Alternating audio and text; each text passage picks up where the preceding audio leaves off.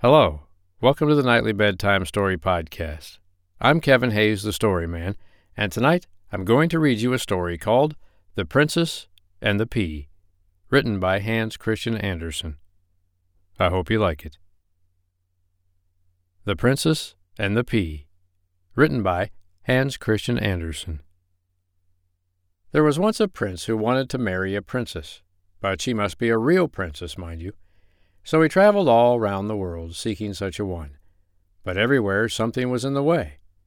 Not that there was any lack of princesses, but he could not seem to make out whether they were real princesses. There was always something not quite satisfactory. Therefore, home he came again, quite out of spirits, for he wished so much to marry a real princess. One evening a terrible storm came on. It thundered and lightened, and the rain poured down. Indeed, it was quite fearful. In the midst of it, there came a knock at the town gate, and the old king went out to open it. It was a princess who stood outside.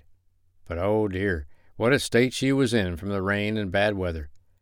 The water dropped from her hair and clothes. It ran in at the tips of her shoes and out at the heels. Yet she insisted she was a real princess. "Very well," thought the old queen. "That we shall presently see." She said nothing, but went into the bedchamber and took off all the bedding, then laid a pea on the sacking of the bedstead. Having done this, she took 20 mattresses and laid them upon the pea, and placed 20 eider-down beds on top of the mattresses. The princess lay upon this bed all the night. In the morning she was asked how she had slept. "Oh, most miserably," she said. "I scarcely closed my eyes the whole night through. I cannot think what there could have been in the bed. I lay upon something so hard that I am quite black and blue all over. It is dreadful." It was now quite evident that she was a real princess, since through 20 mattresses and 20 eider-down beds she had felt the pea. None but a real princess could have such delicate feeling. So the prince took her for his wife, for he knew that in her he had found a true princess.